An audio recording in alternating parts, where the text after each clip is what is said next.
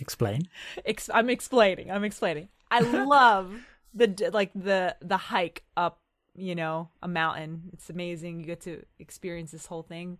But man, that destination sometimes is incredible too. And I think people want to say that. I don't know. I have these mixed feelings about it. It's very clear I do, because yes, I love the hiking and the journey and okay, this is part of it.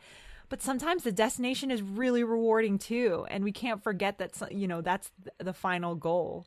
So for me, it's this, it's a mix of the two worlds, and I think enjoying both to its fullest extent is important. Hello, I'm Alan Hill. In this podcast series of The Nostalgic Vagabond, we're talking travel, all kinds of travel, with all kinds of interesting people from all around the world. In conversation, we'll share personal anecdotes, tales of adventure, and maybe misadventure too. Listen in for some unique cultural perspectives, tips from seasoned veterans, and an array of diverse experiences that have contributed to many life-changing journeys. Travel really is a privilege. We know that now. And if we can't do it right this very moment, let's talk about it then. Hey, where are you right now? On this episode of the Nostalgic Vagabond podcast, I talk with Drea Castro. Drea is an actress, producer, and also a fellow podcaster who was born in the Philippines and now lives in the USA. She loves the great outdoors and uses camping, hiking, and just being in nature as her therapy from her super busy work life in the city. In conversation, we talk about the numerous options that exist within the lower 48 to get out into nature, with Death Valley being an all-time favourite place. And Zion too.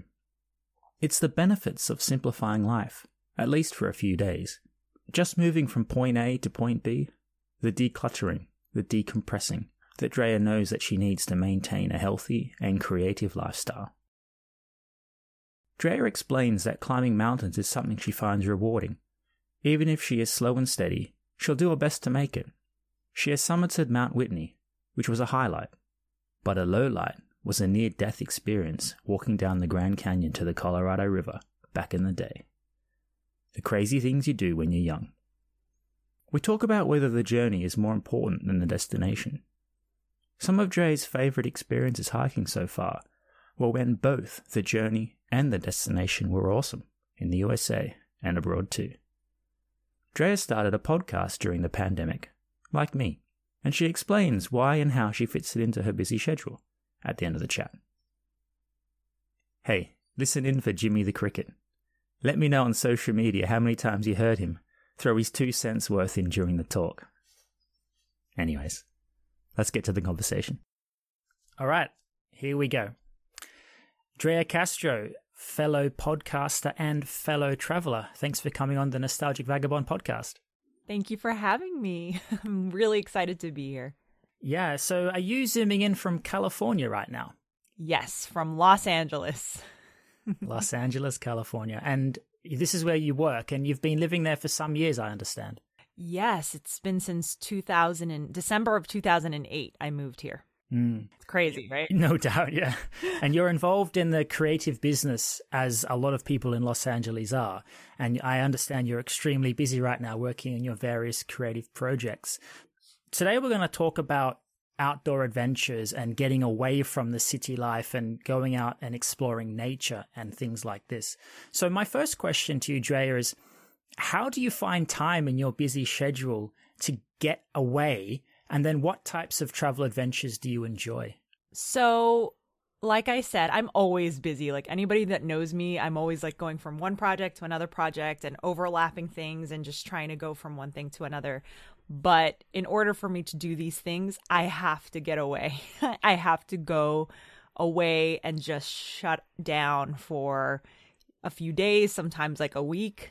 And people know this about me. Otherwise, I can't function creatively. I feel like I'm the best creative person and I can bring a lot more to the table when my brain is shut off and I don't think about anything else except for, camping, road trips, or just fully getting away. And that's why I moved to Los Angeles because it's closer to those things that's so much more accessible than where I was originally, which was New Jersey. Right. It's an easy drive. So I really love the outdoors. And that is the exact reason why I moved to Los Angeles, because here you have the ability to go to the mountains and also the desert and then also the ocean. So depending on what your flavor is for the week, you can have that option, you know? It's very, very accessible. So I love camping and backpacking and just being outdoors. That's like my preference for sure. I grew up in Australia. Like California state, there's an abundance of options and diverse countrysides and flora and fauna and landscapes that you can get to within a few hours, let's say, you know, by car. I enjoyed going outdoors when I was growing up. I like to hike into the bush, as we say. I like to go to the beach and walk around the cliff faces and things like that. You said you like to go camping and when you say backpacking, do you mean like hiking and trekking through trails? Yes.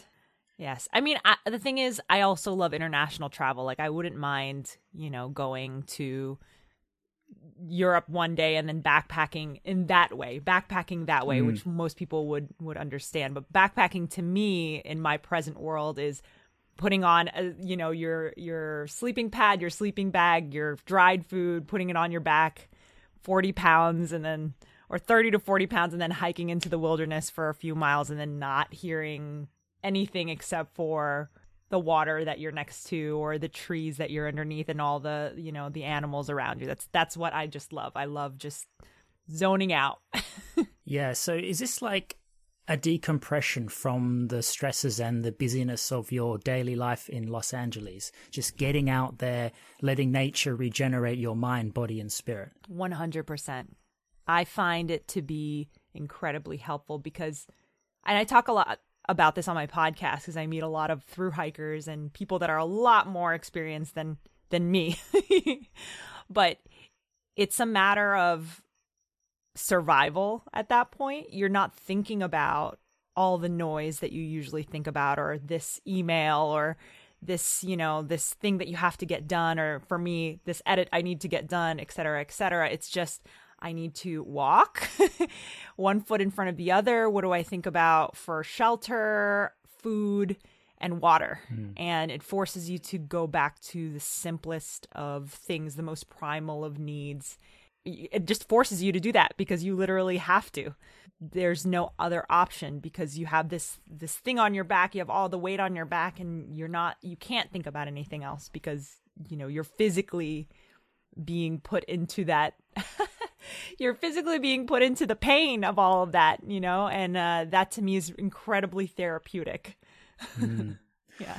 When you've made your life simple for at least a matter of time, how many days typically would you get away from the city and live simply and walk from A to B and just worry about not getting lost, having enough food to eat and water to drink?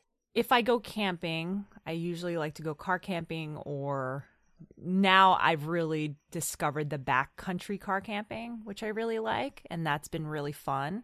But when it comes to backpacking, the longest I've done is probably like 7 days.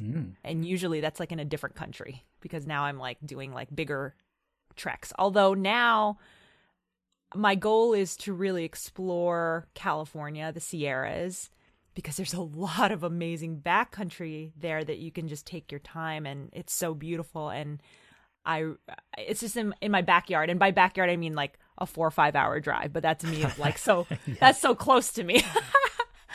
Yeah. So I usually go away if I'm car camping for like maybe 3 to like 5 to 7 days if I have time.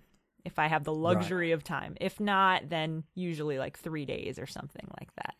So would you say 3 days is sort of the minimum amount of time that you would need to decompress and regenerate from the busyness of the city? Yes. Yes. So like a long weekend, basically. Yes, for sure. For sure. It's so needed. I need it.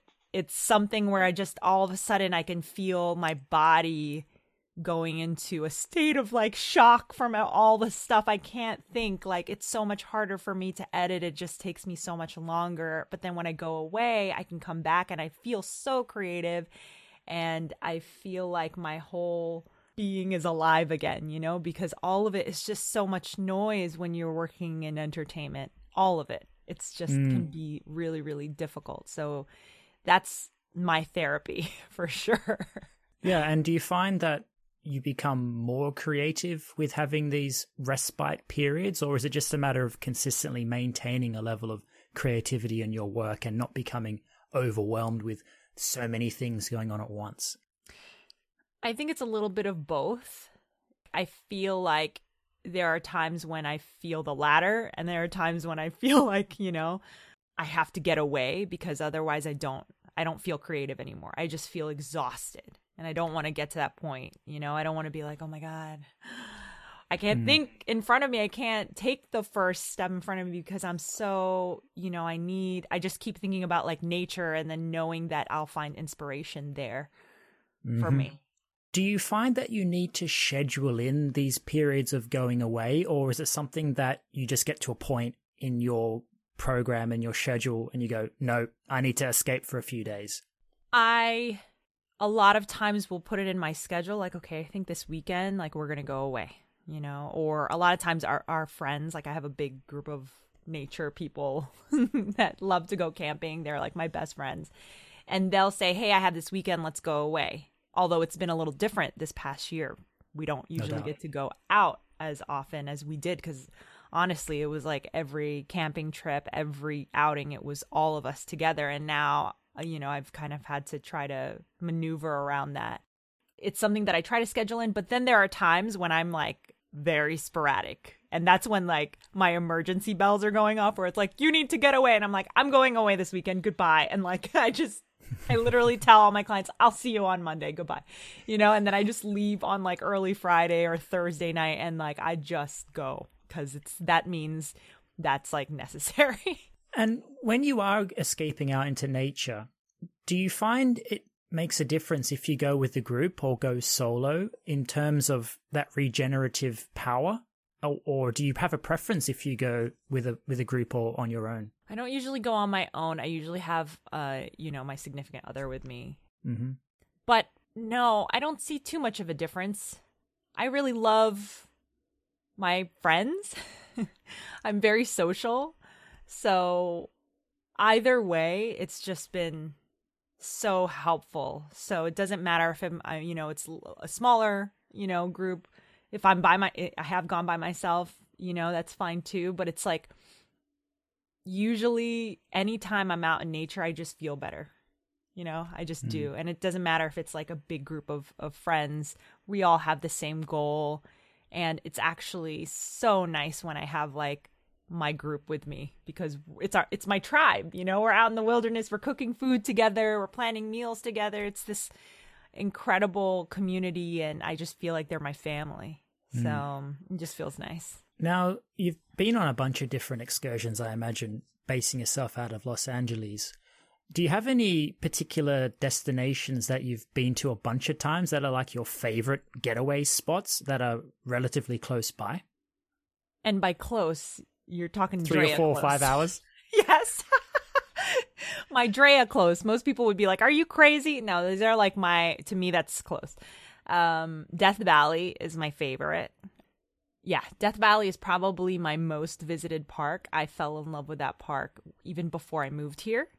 And that's probably one of the reasons why I moved to Los Angeles.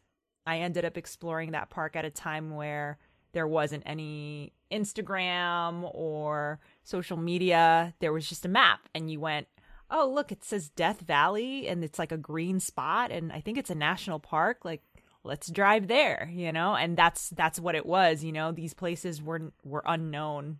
Kind of very desolate. Now it's very different. National parks are packed. It doesn't matter if it's Death Valley. But Death Valley is amazing because I probably have visited that park over 20 times in the past 13 years, something like that. And yet I still haven't explored all of it because it's the largest national park in the lower 48 outside of Alaska. So there's just so much to explore. I ended up seeing a new part of it 2 weeks ago. So it's just constantly, it's just so much exploration. And it's, most people stray away from Death Valley because of the name, but it's full of, it's like, who goes to Death Valley? And I'm like, me, I go there. There's so much to explore. There's the mountains. You can climb the peak up to the top there. 11,048 feet above sea level. And you can see the highest mountain in the lower 48 and then the lowest point in North America, which is negative 282. See, I'm like nerding out. So it's like, I'm totally a nerd about Death Valley. So there's that. And then I also really love Zion. And if anybody has ever gone to Zion, you know why. And Zion's a 6.5 to 7 hour drive. It's not too bad. No, I'm from Australia, so, that is not that bad. But living in the UK as I do now, 6 to 7 hour drive is just ludicrous for people in Britain. They might not even go for a 1 hour and a half. But, I mean, come on. No one does that in England. No. I have family there, so yeah, it's not a thing, actually, for most people. That's too far. Drea, when you're on these getaways, let's call them, and you've simplified your life, you're worried about only having enough food to eat in the day, having enough water to drink, you're getting from A to B on foot. What would you say is the most beneficial thing about just worrying about getting from point A to point B? I think during those times, you have nothing but your thoughts. There's lulls of time when you're not talking to whoever you're with and you're just kind of on your own with your thoughts and you're thinking about, okay, one foot in front of the other, you can do it. And it's very motivating. For me, the things that happen in my brain are all about one foot in front of the other. You can do it. If you go slow enough, it's fine. Just take your time. And it's like, that's the stuff that's going on in my head. And then I bring that back into the real world where it's like those things that I think about, those motivating, talks that I have in my brain are the motivating talks that I need in the real world to keep doing what I'm doing. So it's just incredibly therapeutic and a lot of things just like happen. And maybe it's because you're breathing the entire time and that's like a form of meditation. You're just breathing, you have to breathe, and you're forcing yourself to breathe, and then it puts you into this meditative state.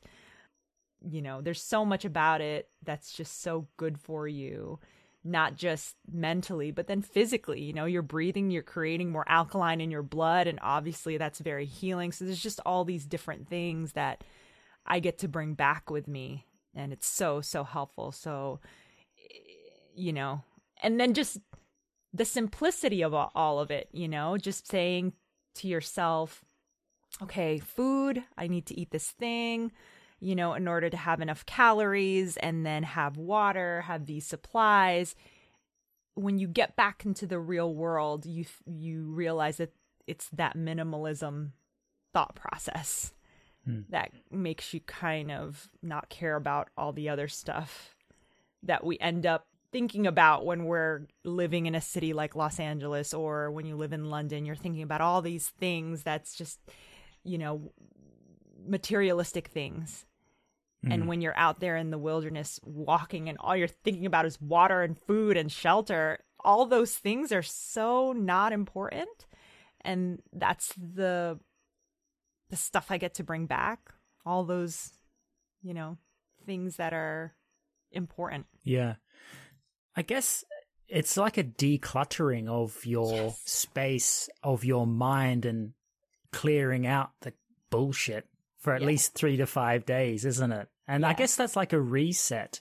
Is that what it's like for you? Yeah, exactly. That's the word, decluttering. That's exactly the word I was probably looking for. It's just all of it. It just doesn't even matter. Who cares about a car? Who cares about like having this thing? And these materialistic things. You're thinking about food, water, and shelter. And that's like the basic of human needs. Like you can survive on those things. So who cares about all the other stuff, the fancy stuff that we put so much pressure on ourselves to attain when we're in our real world? Yeah. Sometimes when we go on these types of treks and camping expeditions and experiences out in nature, that can be an uncomfortable living situation for some people, or at least less comfortable than the creature comforts of home in our normal houses and our normal situations. What do you have to say about traveling in this way, as opposed to going and staying in a hotel and relaxing on a beach in a resort or whatever? You like to go out and rough it, let's say, is this expression? Yes. Do you find that therapeutic as well, even though perhaps you might not get the best night's sleep? The decluttering of the mind and the breathing of fresh air is a nice sort of balancing out. Well, there's always a time and place for luxury travel. That's all I have to say. So don't get me wrong. That's always really nice from time to time. But if somebody were to offer me, would you like this 5-star hotel room for a day? Or would you like 5 days out in the wilderness or 3 days out in the wilderness? I'd 100% pick 3 days out in the wilderness. You know what I mean? It's just so, even 1 day out in the wilderness, depending on where it is, beachfront property in Mexico or a night in the African safari. Like, oh, African safari? Hello? Like, there's no...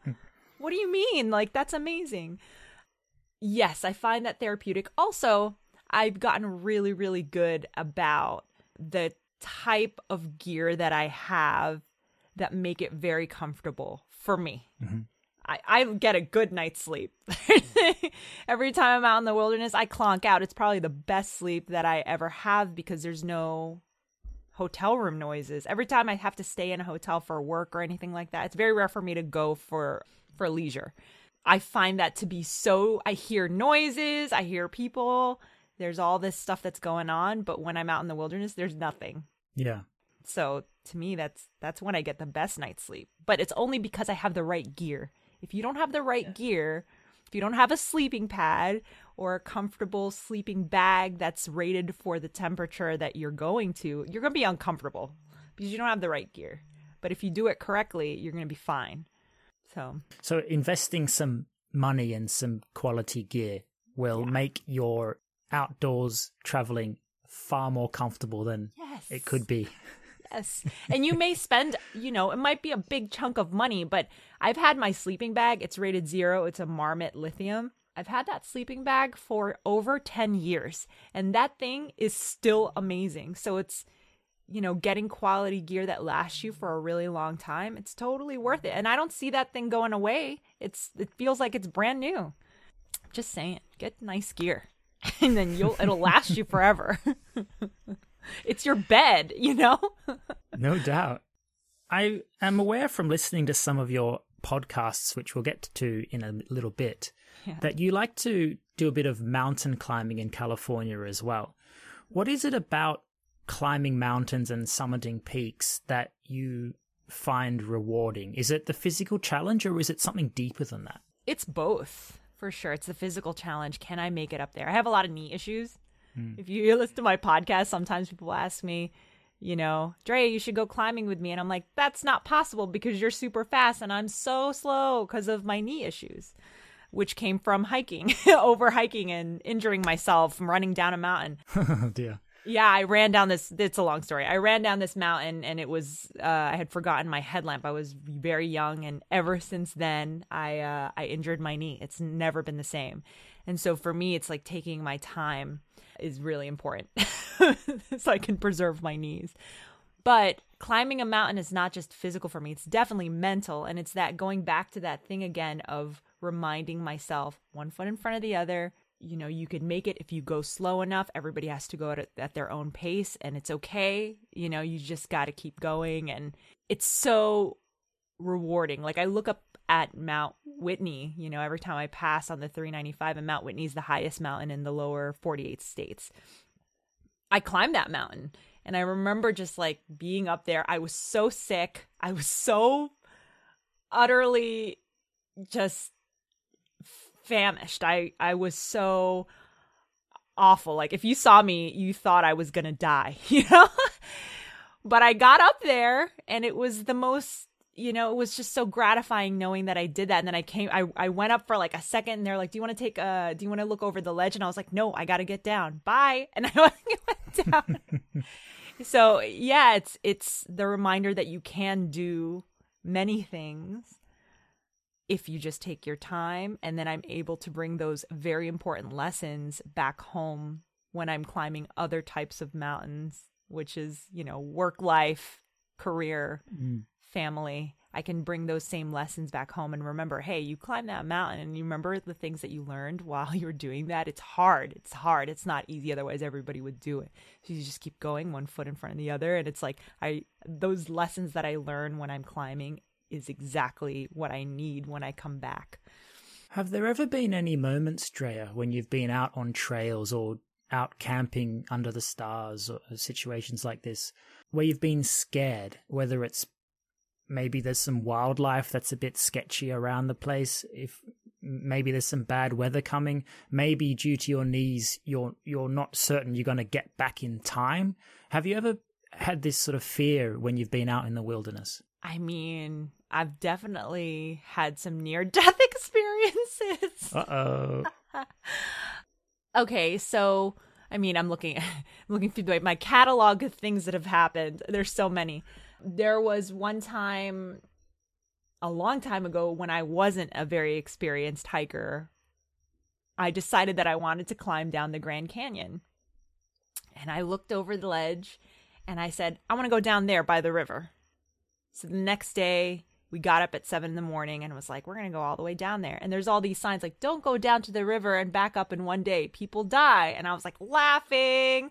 I was like, ha ha ha. I took like a photo next to it. I was maybe like 20 years old, like really I've never hiked, like really hiked in my life. I think we had gone to Sedona then like 2 days before and I hiked for the first time in my life up to Bell Rock, which is like a nature walk. And I decided I was going to go down to the Grand Canyon and I went down there and I remember just grabbing bottles of water, not even having like nothing. I had no idea, like no idea what I needed, the gear that I needed, the stuff that I needed, hiking pole, none of that. Like there was just so much ignorance. And I went all the way down laughing at those signs and then ate lunch in the Grand Canyon and then started walking up and I was like, why are my legs giving out? My left leg, I couldn't feel it. It went numb. And there are signs on the bottom that say, if this happens to you, you don't have enough salt in your legs, so you have to lift your legs up. It like had signs of like, if this happens. So I guess this is like normal. So I had to like lift my legs up above my head for the blood to rush back down for me to be able to walk. And I did this for the entire time going up. Every couple of feet, like maybe like every 20 feet, I would have to sit down, lift my legs up. And I thought I was just going to die on this. I thought I was going to die in the Grand Canyon. I didn't want to carry anything. I was going to throw my camera off the cliff ledge. And the person I was with was like, don't do that. You need that. I was like, I can't do this. And I thought I was going to die. Wow. Yeah. So I think we got back there around like 10 o'clock. So I had been hiking from 7:30 in the morning till 10 p.m. at night. And we didn't have enough food. We didn't have enough water. Nothing. It was so dumb. But I was also very inexperienced. And so that was a lesson that I learned. And from then on, I was fully prepared. I had done my research. And again, it was at a time when there was none of that. You couldn't look up that stuff easily, you know, so... Yeah, I think sometimes too, Drea, especially when you're young, it's a process of discovering your limits, isn't it? Because you obviously went into this Grand Canyon thinking, hell yeah, I'm going to smash this. And it almost smashed you, but you didn't die. And in the process, you kind of learned a lot more about yourself and your limitations and also how to be better prepared for future experiences like this. Yes, for sure.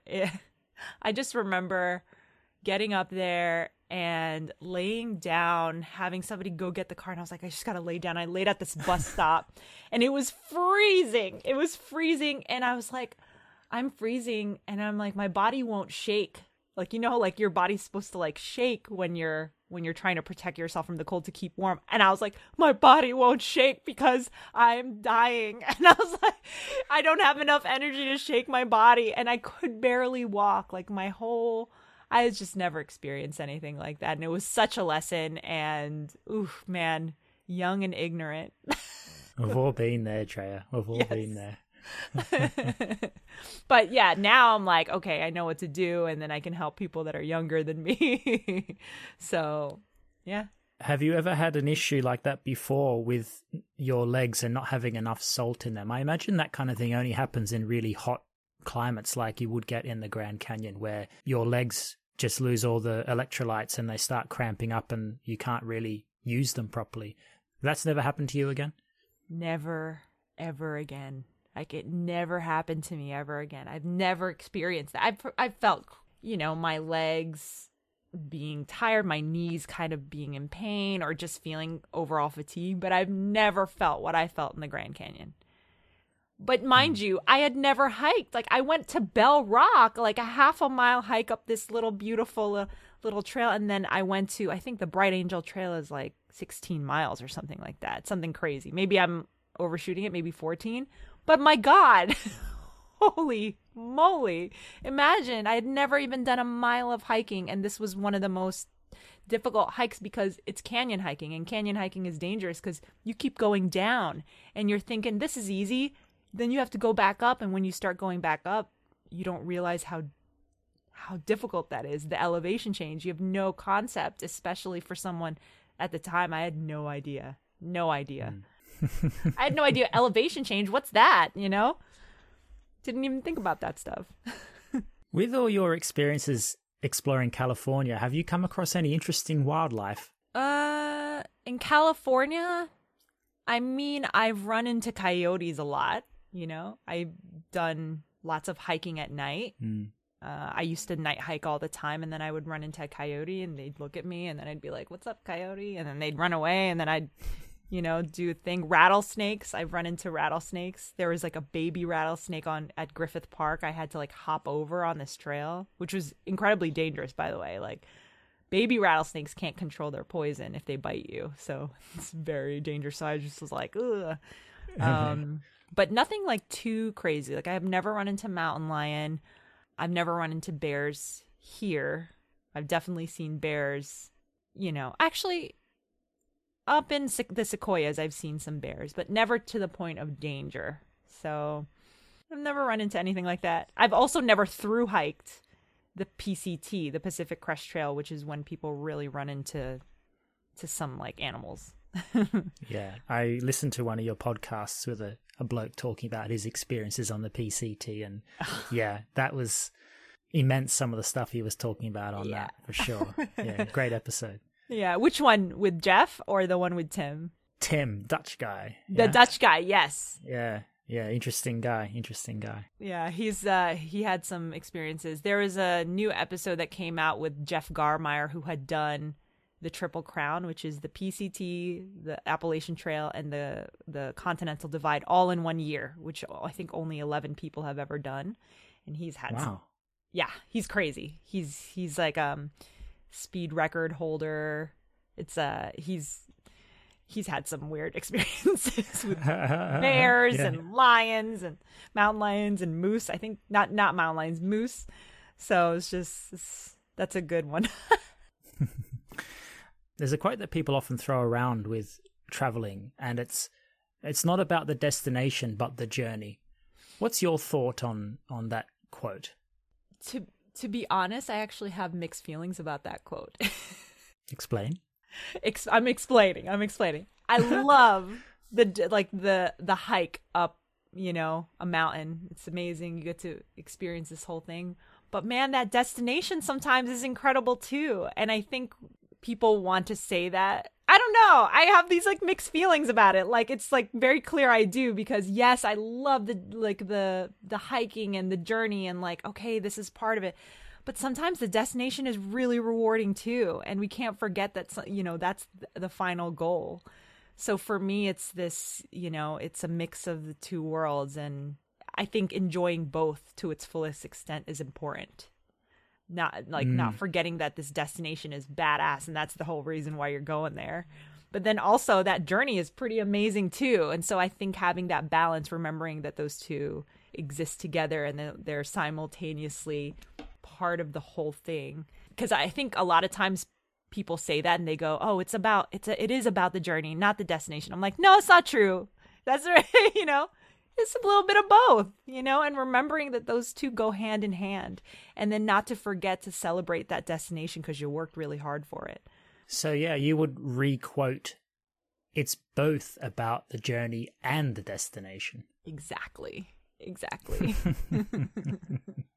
Because I think about that often. I'm like, man, the destination's pretty amazing. I'm on this mountain. It's incredible. And I worked my ass off for it. And that's pretty cool to just always reflect on it and then reward yourself. Like that's such a huge reward when you get to whatever that is. If it's not just a mountain, but whatever that goal is in your life, if you've reached your, pinnacle of your career, or you worked hard for you, a screenplay that you've wanted to get done out there. And maybe it's like the director you wanted or the actors that you wanted. That's amazing. And yes, all this stuff mattered, all of it mattered too, but man, celebrate the destination because that's amazing. Don't forget to do that. Speaking of journeys and destinations, Drea, I was wondering if you have a favorite journey and destination, and not necessarily for the same trip, but perhaps is there a vista when you've summited a mountain that is like the number one view you've ever seen? Or is there a journey that you remember as being your most rewarding journey from all your traveling and trekking experiences? I have two. Do you want the international one, or you want one that's like the most beautiful place? I don't know. Give us both, Drea. Okay. So my favorite two destinations that were incredibly rewarding and hard. A day hike that I did recently up in Wyoming to Delta Lake in the Grand Tetons.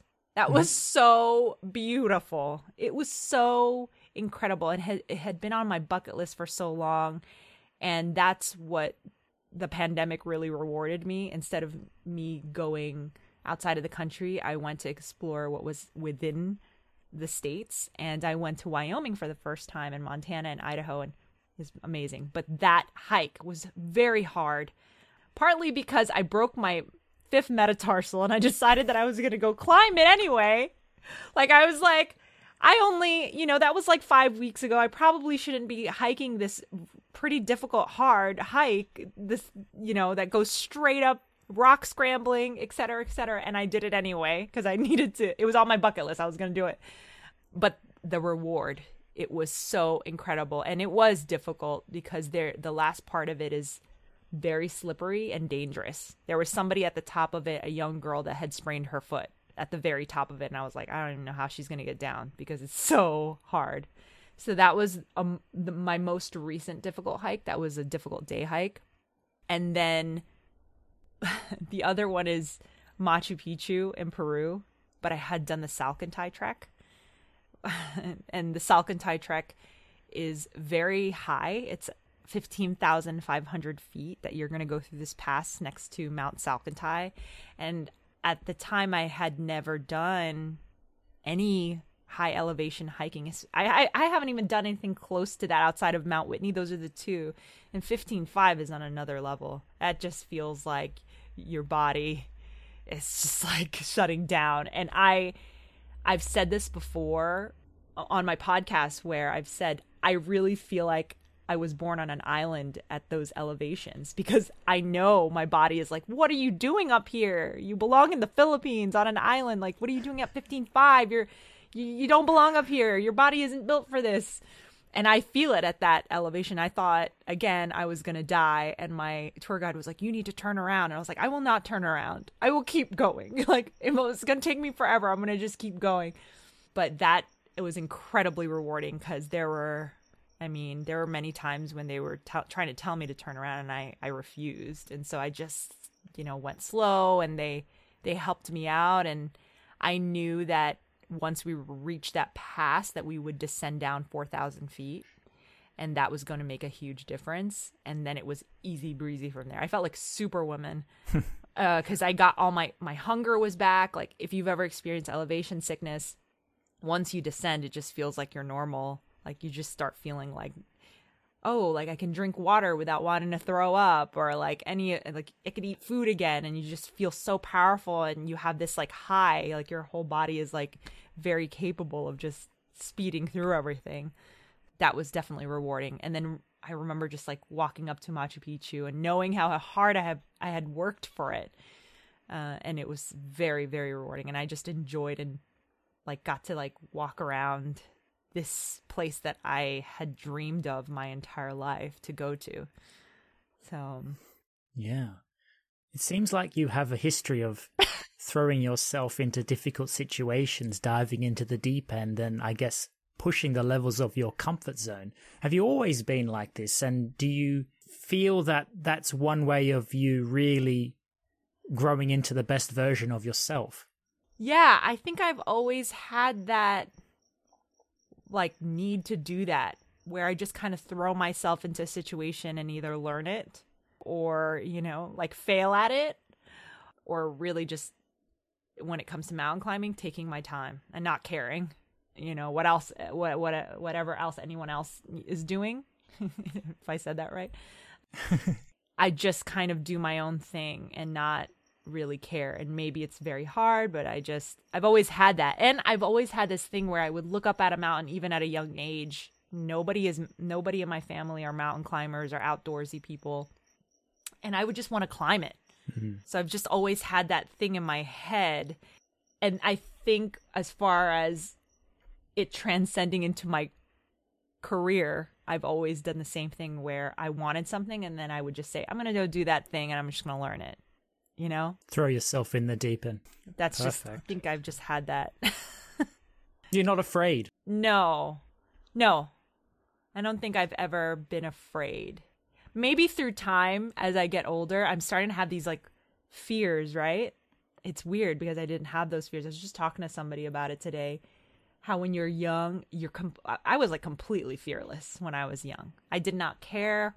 I would do things and I'd be like, I need to go up on that stage and do this thing. Like, I don't really care, like no thought. And I would just go, no preparation, nothing. And I think over time you start learning and learning more fears. And so it's a little different now. I definitely have more fears, even about hiking. I definitely think about things differently, less fearless.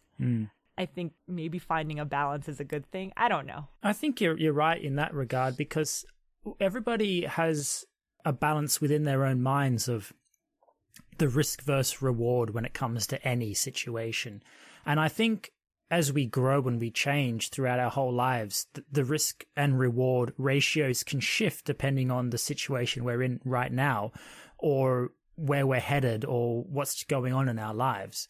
And even for you, with your hiking and camping in the wilderness, and even with career work and stuff that goes on in Los Angeles, the risk and reward can change, can't it? Yeah, it definitely can. It definitely can. And it's like, I'm an actor, there's been you got to live your life with rejection, lots and lots and lots of rejection. You got to get used to it. But after a while, you start having these like fears, as an adult, you start like learning all these fears. And then I'm like, I didn't used to have that. I need to cut that out, and like, who cares? So it's trying to find that balance of risk and reward, like you said, with specific things too, but also remembering maybe you need to be, you need to go back to the younger you sometimes and not really care. Yeah, there's something in that. Finding the balance is tricky. Yeah. Drea, in California specifically, and with all your different trips that you've had around the state, if somebody wanted to go on a hike, would there be a specific trail that you would recommend to them? Let's say a beginner to moderate level hiker. Like day hike or like several? Yeah, like a day hike, yeah. Or a couple of days. I would say I really love this recent hike that I did up in the Sierras by Bishop. It's called Treasure Lakes. And that was beautiful. I did that before it got too cold to go up there. And I've been trying to look for new places to hike that a lot of people don't know about. Treasure Lake was beautiful. Yeah, you start in Lake Sabrina and you rise above this lake, and then you end up finding this alpine lake out of nowhere. And it's just incredible. It just doesn't even, I can't even explain it because it just doesn't even look real. And there are these crags, and it's just so beautiful. I love that hike so much. And that's a pretty easy day hike. Not easy, but moderately difficult. You know, you just have to take your time. And how far away from LA? Oh, that's like a 6-hour drive from LA. If you're talking about LA, if you're coming to LA, I would say a really beautiful hike that's like 30 minutes from LA is Chantry Flats to Stuyvesant Falls. There are these waterfalls that are in the mountains here that overlook LA, not the hills, but the big mountains with the snow. You go there and you can go down to this beautiful, I think it's like a 60-foot waterfall. I think 60, something like that. Don't quote me on that. But yeah, it's like, it's gorgeous. It's so beautiful. And you do all these like crossings and you go into a canyon. You do canyon hiking, which is descending down. It's not too difficult. I discovered that trail because when I was doing my documentary about 11 blind hikers summiting Mount Baldy for the Blind, I don't know if you know that I've seen it on their websites, yeah. Yeah, so that was their first training hike. So it's a 500-foot elevation gain and loss, and that's a pretty easy, doable hike for anyone. And it's gorgeous. It's gorgeous. The most important thing. Mm-hmm. Exactly. My favorite 4. Okay, you've got some good questions here. Don't think about them too much. Just come up with an answer. Okay. Okay, Drea. Question 1. What is your favorite transportation? Oh, God. Jet ski. Ooh, haven't had that one. Really? Not yet. You're the first person to say jet ski. Nice one. So fun. Yeah, I believe you. What is your favorite souvenir? Like a local art, like local like potter, like something like made locally. I don't know if that's a good... That you'd buy at the market and bring back home with you. Yeah, local handcrafted things. Whatever that is. Drea, do you have a favorite geographical landmark? Probably Machu Picchu. Is that what you mean? Yeah. And the last question, what's your favorite continent? Gosh, probably South America. Well, that's where Machu Picchu is, so exactly. Yeah, that makes sense. Why. That's why. Well, there you go. My favorite 4. I'd like to talk a little bit about your podcast, Drea. It's called Roaming the Earth. And it's a little similar to the Nostalgic Vagabond in the sense that you like to have conversations with other people, other travelers, and about their journeys across the world. So could you tell me, why did you decide to start the podcast Roaming the Earth? I broke my foot. I had mentioned that I broke my 5th metatarsal. Right. So I couldn't travel. And I was going crazy because I'm all fidgety and I couldn't do anything, and we're in the middle of the pandemic.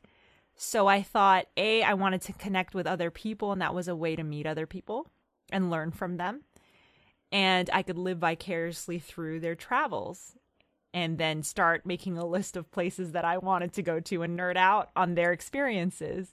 So honestly, it was a selfish reason of maybe through these people, I could find out where to go next. I could make these awesome connections and feel like I'm part of this community. I wanted to create a community of people that, love to do the same things I love to do and have this similar passion for travel.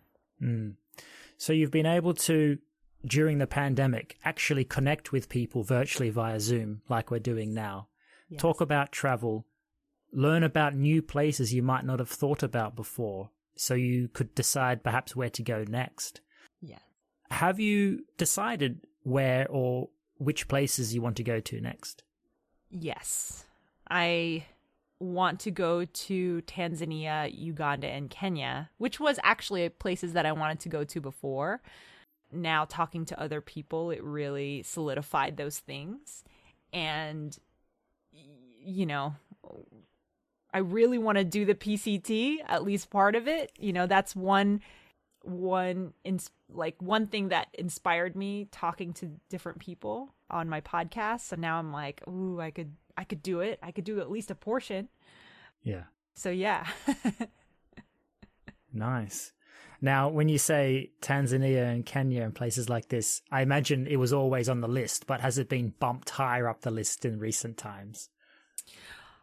It was a place I was supposed to go during the pandemic. Like, it got canceled. So it was definitely already on the top of my list. But then talking to someone on my podcast really, really solidified that. And, you know, now I'm looking at other surrounding countries like Ethiopia and other, you know, I ended up looking at Uganda because of it. That wasn't on the list. I was only supposed to go to Tanzania and Kenya, but now I'm like, well, I could go to Ethiopia or something like that. Like, I started looking at other options, and it might change. Who knows? I don't know what's going to happen.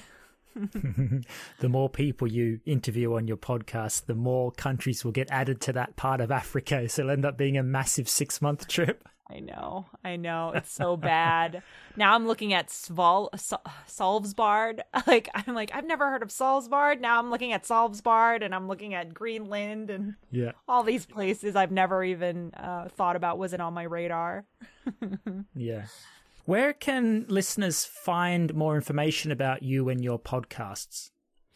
So you can find my website for the podcast on roamingtheearthpodcast.com, or you can find my podcast on iTunes or iHeartRadio or Amazon. It's all over the place. Just look for Roaming the Earth, and you should be able to check me out. Cool. And do you have any social media platforms that you use in conjunction with the website? I do. My social media, my Instagram is @I'm Roaming the Earth. Brilliant. So Instagram.com/I'm Roaming the Earth. Well, I've really enjoyed this conversation talking with you about outdoor adventures and pushing your comfort zones and exploring California and surrounds. So a big thank you for coming on the podcast and sharing your time and having a chat with me. And yeah, I wish you all the best in California with the current issues with COVID and the pandemic, and with your career, and also hoping that you can escape again and discover more nature places in the future. Thank you so much for having me. This was so much fun. Thanks for listening to The Nostalgic Vagabond. I hope you enjoyed listening to our conversation. And if you would like to listen to other interesting talks on travel, there are more podcasts available. Check them out wherever you get your podcasts.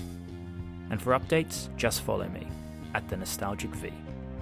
Don't forget, your journey is special. Own it. I've been Alan Hill. Until next time.